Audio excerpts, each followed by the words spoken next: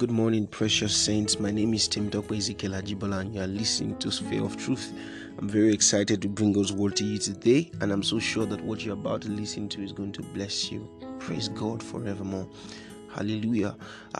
Last week we started on the topic, the grace of God, and I shared with you that it's going to be a series.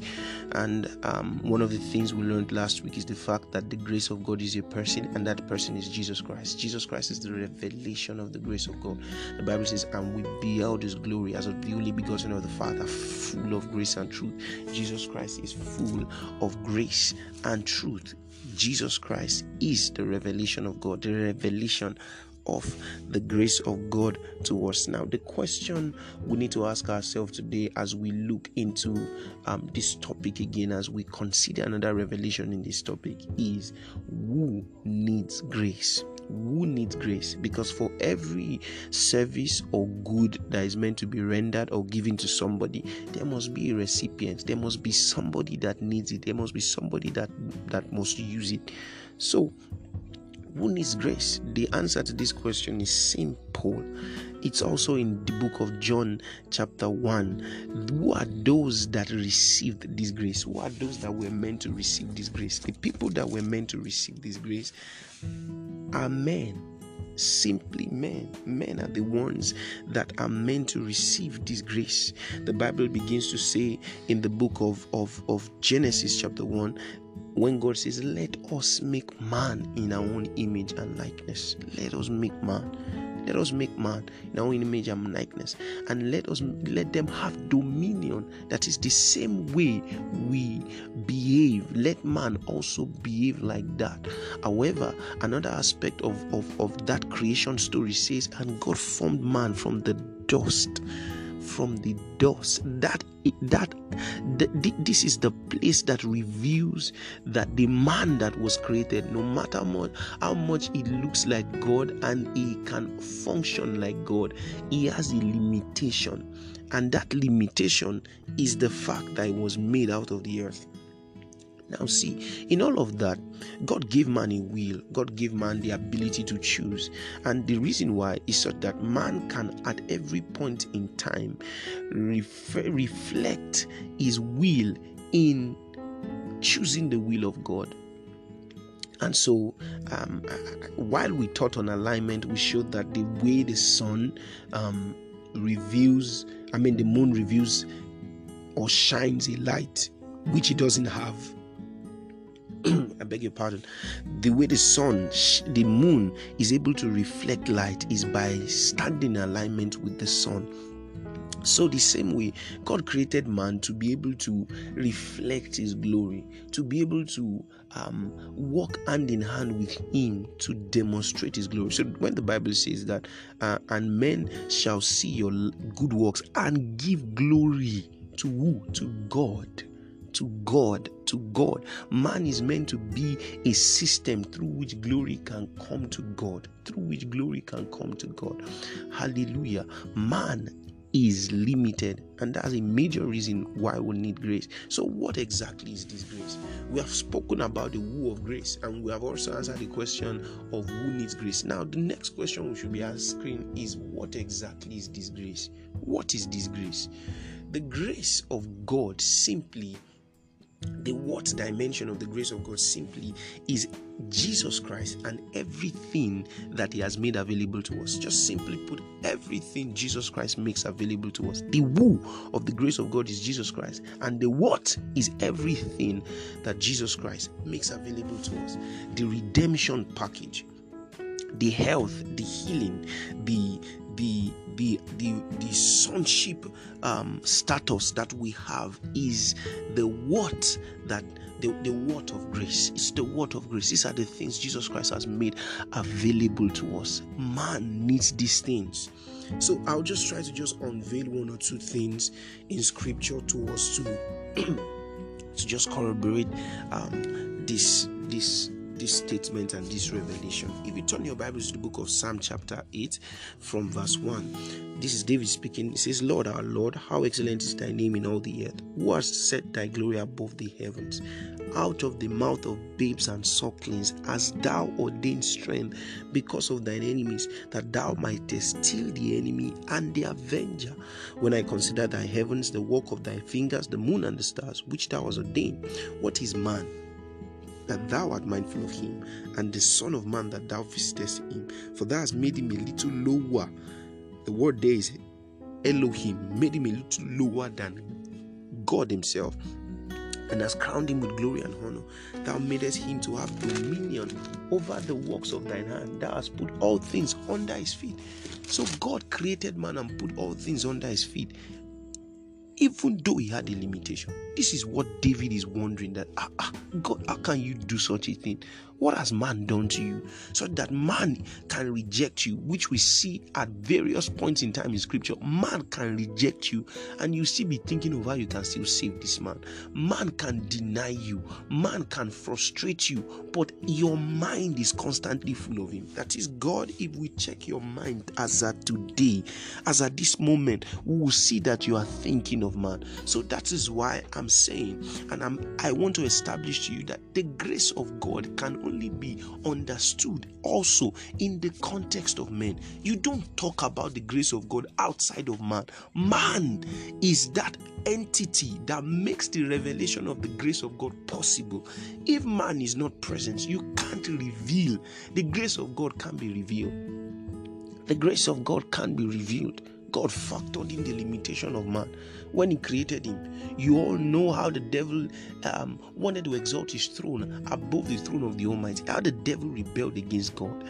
God did not extend his grace to him, but for God to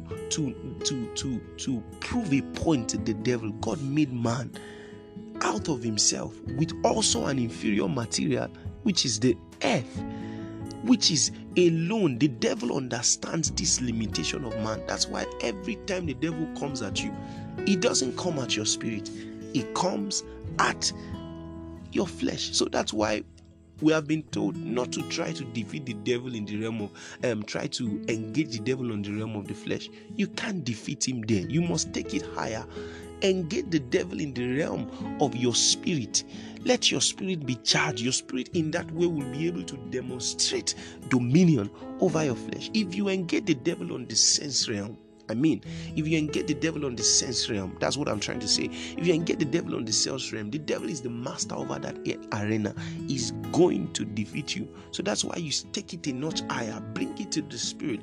This brings to mind the picture of the eagle and the snake. The snake is a land animal, but the eagle is an animal that thrives in the skies. It's the king of the skies. When the eagle wants to destroy the snake, it takes him into the height. It brings him high into this realm of the spirit, into a higher realm where the snake does not have balance, and it gives him a destruction of his life.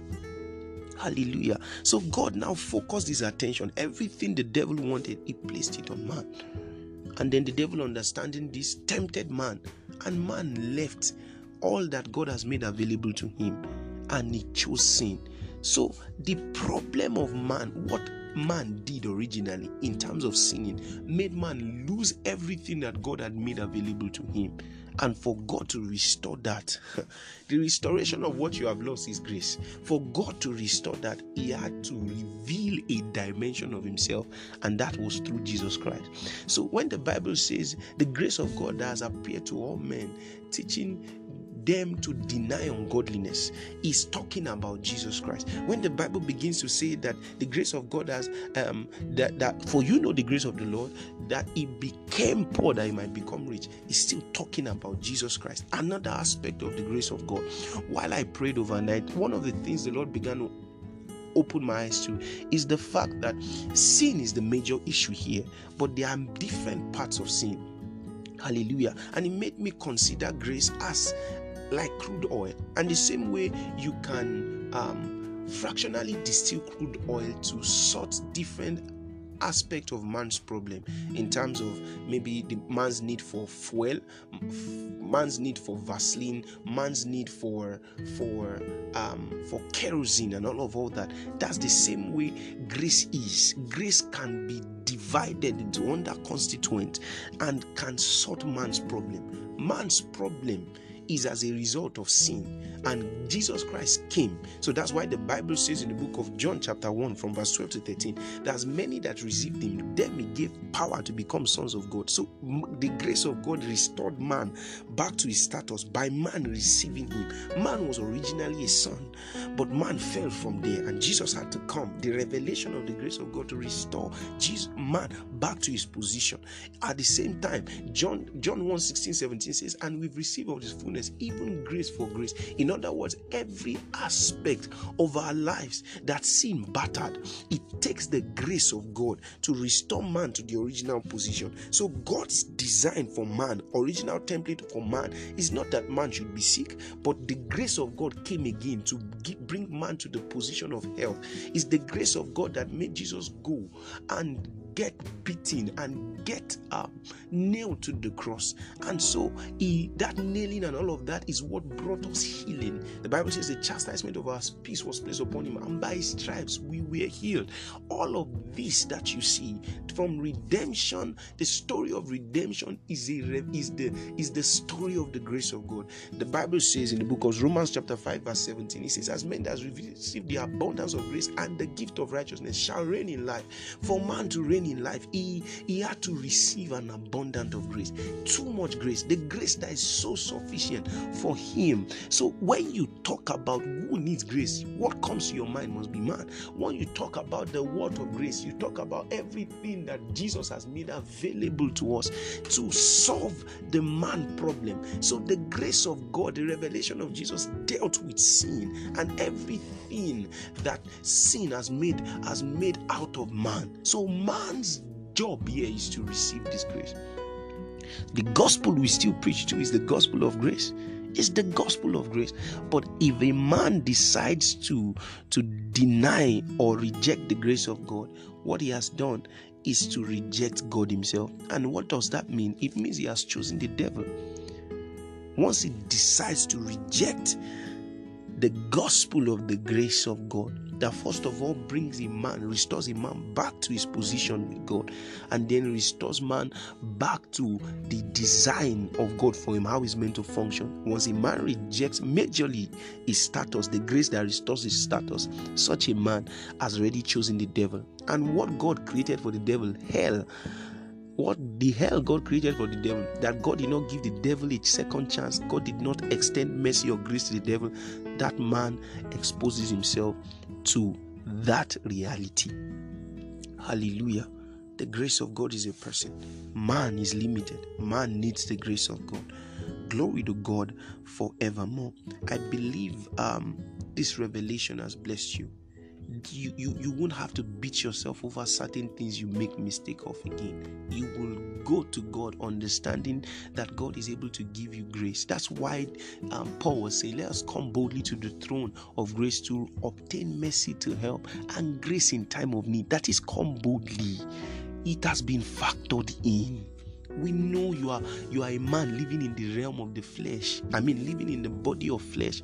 Jesus Christ, that's why he says we have not a high priest that cannot be taught by the feelings of our infirmity. Even Jesus Christ, at some point he was tired. At some point he felt pain. He cried because he was a man. Hallelujah. These are the realities of a body of flesh. So we must always remember this. Anytime we think the grace of God, think that man is limited, and the receiving of the grace of God is what makes man live as though he's a God on the earth. I believe this has blessed you. Thank you for listening to today's episode. I want to pray with you. Lord Jesus, we thank you for another opportunity to hear your word. We ask that in our weakness, let your grace be revealed to us. Let your grace find expression in Jesus' mighty name. Amen. Thank you. Please share with your friends and family, and join me next week for another fresh episode. God bless you. Amen.